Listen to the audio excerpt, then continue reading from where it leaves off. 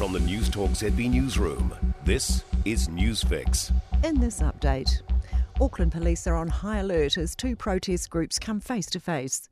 The Brian Tamaki-led Freedom and Rights Coalition will gather at the Domain while a counter-protest say that they'll do all they can to disrupt it.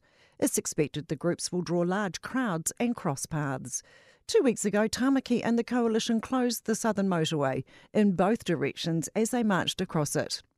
The deputy leader of the National Party has laid out her vision for the future. Nicola Willis has addressed the party's annual general meeting in Christchurch. Willis says the first task is to win the election so New Zealand can be taken forward by a national government.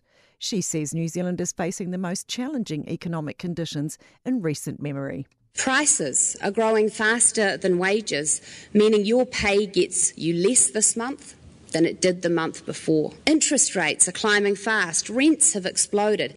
Another day, another smash and grab in Auckland. This time, Liquorland on Lunn Avenue in Mount Wellington became the latest victim at 4 a.m, with thousands of dollars worth of stock stolen. Police say they're not sure at this stage if it's a ram raid, but are investigating if a vehicle was used. Passengers planning to fly in or out of Auckland can expect delays. Fog has seen 21 regional flights delayed and 28 cancelled. It's affecting main centres too. Flights to and from Wellington have seen 1 delayed and 7 cancelled, with 3 delays and 4 cancellations from Christchurch. Rescuers attempting to reach a crash site on the Southern Alps may have a better chance tomorrow. The light plane with the sole pilot was reported overdue on Thursday. Strong winds meant a rescue helicopter has been unable to reach the site. Met Service forecaster Huju Thordarson says the front bringing heavy rain and gales is expected to weaken tomorrow. But what we're looking at for the South Island is a cold snap. Southeasterlies develop with some rain at the lower levels, but snow higher up. That's news.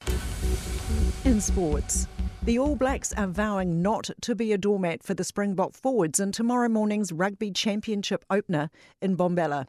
New Zealand go in off the back of 4 losses in their past 5 tests, with coach Ian Foster reportedly told to resign if they can't show improvement.